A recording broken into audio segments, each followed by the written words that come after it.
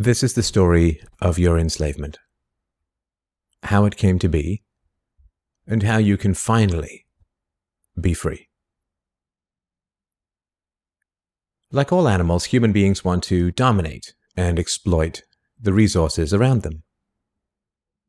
At first, we mostly hunted and fished and ate off the land, but then something magical and terrible happened to our minds.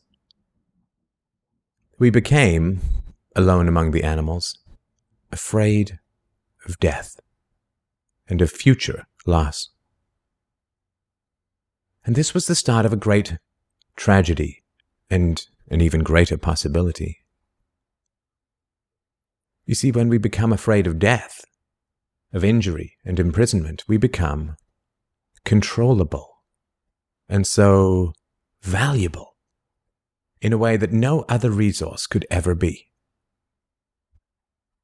The greatest resource for any human being to control is not natural resources or tools or animals or land, but other human beings. You can frighten an animal because animals are afraid of pain in the moment, but you cannot frighten an animal with a loss of liberty, with torture or imprisonment in the future, because animals have very little sense of tomorrow. You cannot threaten a cow with torture or a sheep with death. You cannot swing a sword at a tree and scream at it to produce more fruit, or hold a burning torch to a field and demand more wheat. You cannot get more eggs by threatening a hen, but you can get a man to give you his eggs by threatening him. This human farming has been the most profitable and destructive occupation throughout history, and it is now reaching its destructive climax. Human society cannot be rationally understood until it is seen for what it is: a series of farms where human farmers own human livestock. Some people get confused because governments provide healthcare and water and education and roads, and thus imagine that there is some benevolence at work. Nothing could be further from the reality. Farmers provide healthcare and irrigation and training to their livestock. Some people get confused because we are allowed certain liberties and thus imagine that our governments protect our freedoms. But farmers plant their crops a certain distance apart to increase their yields, and will allow certain animals larger stalls or fields if it means they will produce more meat and milk. In your country, your tax farm, your farmer grants you certain freedoms, not because he cares about your liberties, but because he wants to increase his profits. Are you beginning to see the nature of the cage you were born into? There have been 4 major phases of human farming.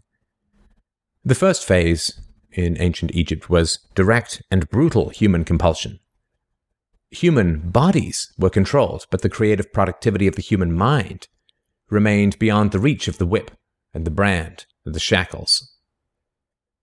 Slaves remained woefully underproductive and required enormous resources to control. The second phase was the Roman model, wherein slaves were granted some capacity for freedom, ingenuity, and creativity, which raised their productivity. This increased the wealth of Rome, and thus the tax income of the Roman government, and with this additional wealth, Rome became an empire, destroying the economic freedoms that fed its power, and collapsed. I'm sure that this does not seem entirely unfamiliar. After the collapse of Rome, the feudal model introduced the concept of livestock ownership and taxation. Instead of being directly owned, peasants farmed land that they could retain as long as they paid off the local warlords. This model eventually broke down due to the continual subdivision of productive land and was destroyed during the enclosure movement when land was consolidated and hundreds of thousands of peasants were kicked off their ancestral lands because new farming techniques made larger farms more productive with fewer people. The increased productivity of the later Middle Ages created the excess food required for the expansion of towns and cities, which in turn gave rise to the modern democratic model of human ownership. As displaced peasants flooded into the cities, a huge stock of cheap human capital became available to the rising industrialists. And the ruling class of human farmers quickly realized that they could make more money by letting their livestock choose their own occupations. Under the democratic model, direct slave ownership has been replaced by the mafia model. The mafia rarely owns businesses directly, but rather sends thugs around once a month to steal from the business owners. You are now allowed to choose your own occupation, which raises your productivity, and thus the taxes you can pay to your masters. Your few freedoms are preserved because they are profitable to your owners. The great challenge of the democratic model is that increases in wealth and freedom threaten the farmers. The ruling classes initially profit from a relatively free market in capital and labor, but as their livestock become more used to their freedoms and growing wealth, they begin to question why they need rulers at all. Well, nobody ever said that human farming was easy. Keeping the taxed livestock securely in the compounds of the ruling classes is a three-phase process. The first is to indoctrinate the young through government, quote, education. As the wealth of democratic countries grew, government schools were universally inflicted in order to control the thoughts and souls of the livestock. The second phase is to turn citizens against each other through the creation of dependent livestock. It is very difficult to rule human beings directly through force, and where it can be achieved, it remains cripplingly underproductive, as can be seen in North Korea.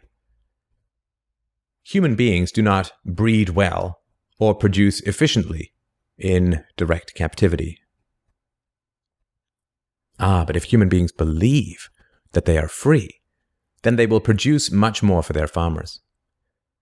The best way to maintain this illusion of freedom is to put some of the livestock on the payroll of the farmer. Those cows that become dependent on the existing hierarchy will then attack any other cows who point out the violence, hypocrisy, and immorality of human ownership. Freedom is slavery, and slavery is freedom. If you can get the cows to attack each other whenever anybody brings up the reality of their situation, then you don't have to spend nearly as much controlling them directly. Those cows who become dependent upon the stolen largesse of the farmer will violently oppose any questioning of the virtue of human ownership, and the intellectual and artistic classes, always and forever dependent upon the farmers, will say to anyone who demands freedom from ownership, "You will harm your fellow cows." The livestock are thus kept enclosed by shifting the moral responsibility for the destructiveness of a violent system to those who demand real freedom.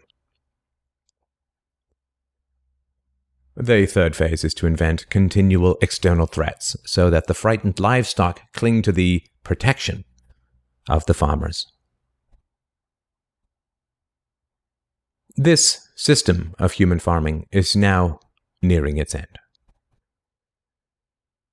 The terrible tragedies of modern Western economic systems has occurred not in spite of, but because of past economic freedoms.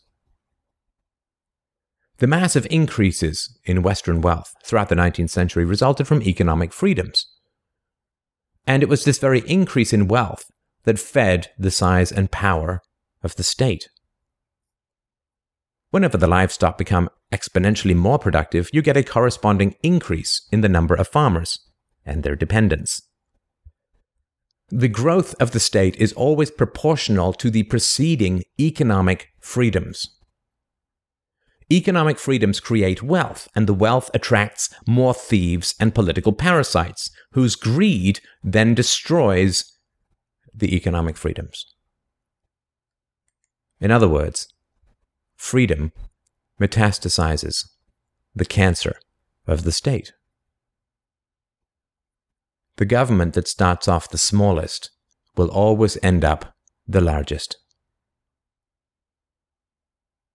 This is why there can be no viable and sustainable alternative to a truly free and peaceful society. A society without political rulers, without human ownership, without the violence of taxation and statism. To be truly free is both very easy and very hard. We avoid the horror of our enslavement because it is so painful to see it directly. We dance around the endless violence of our dying system because we fear the attacks of our fellow livestock. But we can only be kept in the cages we refuse to see. Wake up. To see the farm is to leave it.